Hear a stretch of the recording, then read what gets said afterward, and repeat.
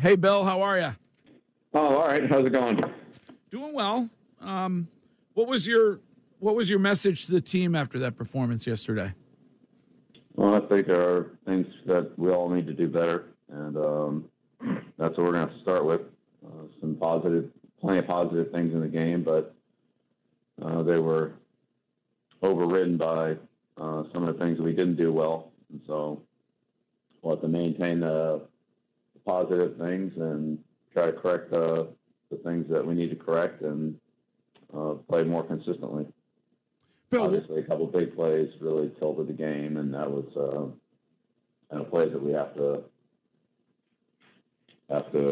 play better. Bill, what were some of those positives that now that you probably got to watch the film that you were able to take away from the game? Well, I mean, I think within every play there are things that are positive that we can work with. Again, it's a matter of consistency and overall execution. Bill, I know when you talked to Dan Shaughnessy before the game that you said if the play calling didn't go well to blame you. How would you evaluate the play calling in yesterday's game and how the communication went? Well, as I said, I think there's room for improvement everywhere. So start with me and coaching staff and all the units, offense, defense, special teams. They're all things that we've got to work on and improve. And it's first regular season game, and it's clear that we have some things that we need to work on. Did you feel like getting down there early was a benefit for the team when it came to adjusting to the heat? We had a good week down there. Yeah, we had a good week of practice. We had a good week of work. So I don't have any problem with that. Bill, when you give these guys the message after a game like that, a tough loss, a divisional opponent, and you tell them look at the positives, how do you make sure that guys kind of keep focused and say, all right, it's now time to move on and make sure we take care of business next week versus a very good team and playing again on the road in Pittsburgh? All right, well, that's part of the NFL season. It's a long season, but right now our focus is to review the Miami game, talk about the things that happened, good and bad, and then once we're done with it, and we'll move on to Pittsburgh. But there's still plenty of things that we can talk about and learn from yesterday, and we'll do that first. When it comes to Kendrick Bourne, I know a lot of people wondering why he didn't see much playing time or any until the fourth quarter. He was saying to the media, the coaches aren't getting what they need out of me right now. What do you need out of him or really any player to make sure that they get enough playing time to make an impact on the game? Yeah, well, I thought KB did a great job stepping in there. We need him, and made a big play for us. He's a good player, and I'm sure that they'll have plenty of opportunities as all of our skilled players will going forward. So see how it all plays out. Why didn't Kendrick Bourne see the field until into the fourth quarter? Yeah, it just kind of worked out that way. It wasn't anything that was specifically avoided. It just didn't work out. Bill, Mac Jones, obviously the X-ray appears to be negative. Any concern there when it comes to his back? Yeah, well, we'll see. And what I've learned from many years of experience in doing this with so many different players and teams that there's a lot of variation on where players are right after the game from where they are, let's call it, 12 to 18 hours after the game. So see where things are this morning and go from there.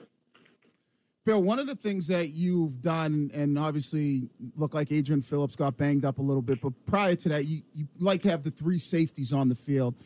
What kind of problems does that present to opponent offenses when you give that look? Well, Miami was in a lot of two receiver sets, so that certainly had something to do with it. A lot of our defensive matchups are based on who the offense has on the field. So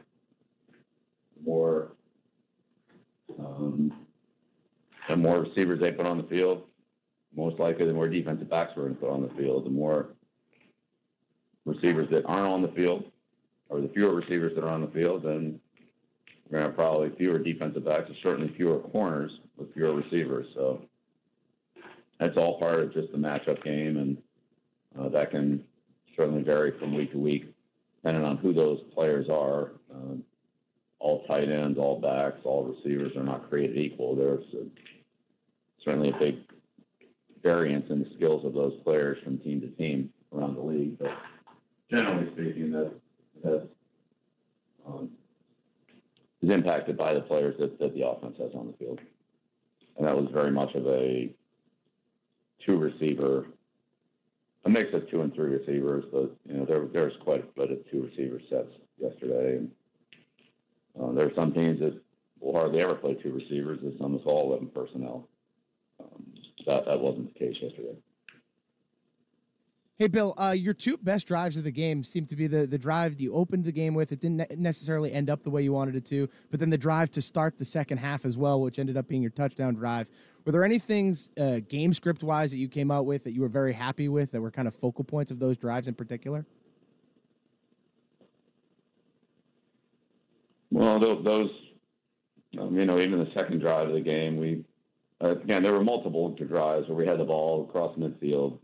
We moved it. It wasn't there were a lot of 3 and outs in the game. The strip sack, that was a bad drive. But otherwise, for the most part, we were able to move the ball. We were able to get the ball to or across midfield. But we weren't able to materialize that into enough points. So the drives that come up short all came up short for one reason or another. We had 1 touchdown drive, but we've just got to do a better job of finishing the drives and coming out with points once we get to the opponent's side of the 50. And we didn't do a good job of that yesterday. That 1 touchdown, Ty Montgomery, a new guy for you guys. What did you see out of him in his first game? Yeah, Ty's given us good snaps all the way through since he's been here, in practice, in preseason games, and yesterday. So glad to have him. Look forward to continue to work with him, and think he'll have a good role for us offensively, as it looks like he had going into at the end of preseason, and then he was able to get through the injury in the Raider game and be out there and help us yesterday. So it was good to have him. I know you enjoy sometimes a good historical analogy. So when you eventually retire, Bill, will you feel like Miami is your Waterloo? No, I'm not really worried about that right now. Try to focus on this game, get ready for Pittsburgh. Bill, one guy that continues to seem like he's headed in the right direction is Kyle Dugger.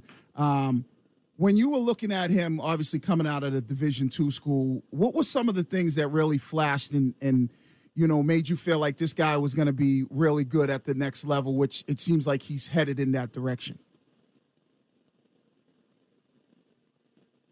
Well, Kyle had a lot of athletic ability, as we know. Big, fast, physical player. And you saw his skills as a returner at that level, too. I think the thing that really helped Kyle was when he went to the Senior Bowl and was able to compete against other players from bigger schools that were maybe a little more known quantities, and he's been Kyle's a smart kid, and he's really done a good job of acclimating himself to the NFL game and just a whole different level of competition from what he had in college. But he adapted to that pretty quickly, and it's been a key contributor for us on defense and in the kicking game. So he's a young guy with still a really bright future, and is learning all the time, but playing with a lot of experienced players back there. Obviously Devin and AP and now Peppers. So there's a lot of experience back there, and I think that helps them all play together better. Bill, now you look towards the Steelers. I know that you probably haven't done too much work on them yet since you guys just got back, but they had an interesting offseason, obviously, a new quarterback for them after losing Roethlisberger. What does Mike Tomlin do that always makes the Steelers team a hard one to go against? Well, they're a tough, fundamentally sound team, and we'll spend more time digging into them here after we finish up with Miami and film and the corrections and the comments about the game from today. But yeah, it's a big win for them yesterday, and this will be their home opener, so be a good test for us. All right, Bill. Well, we know you want to get back to work, so we'll let you do that, and we will look forward to talking to you again next week. Great. Sounds good, Greg. Appreciate it. Thank you. All right. There's Bill Belichick.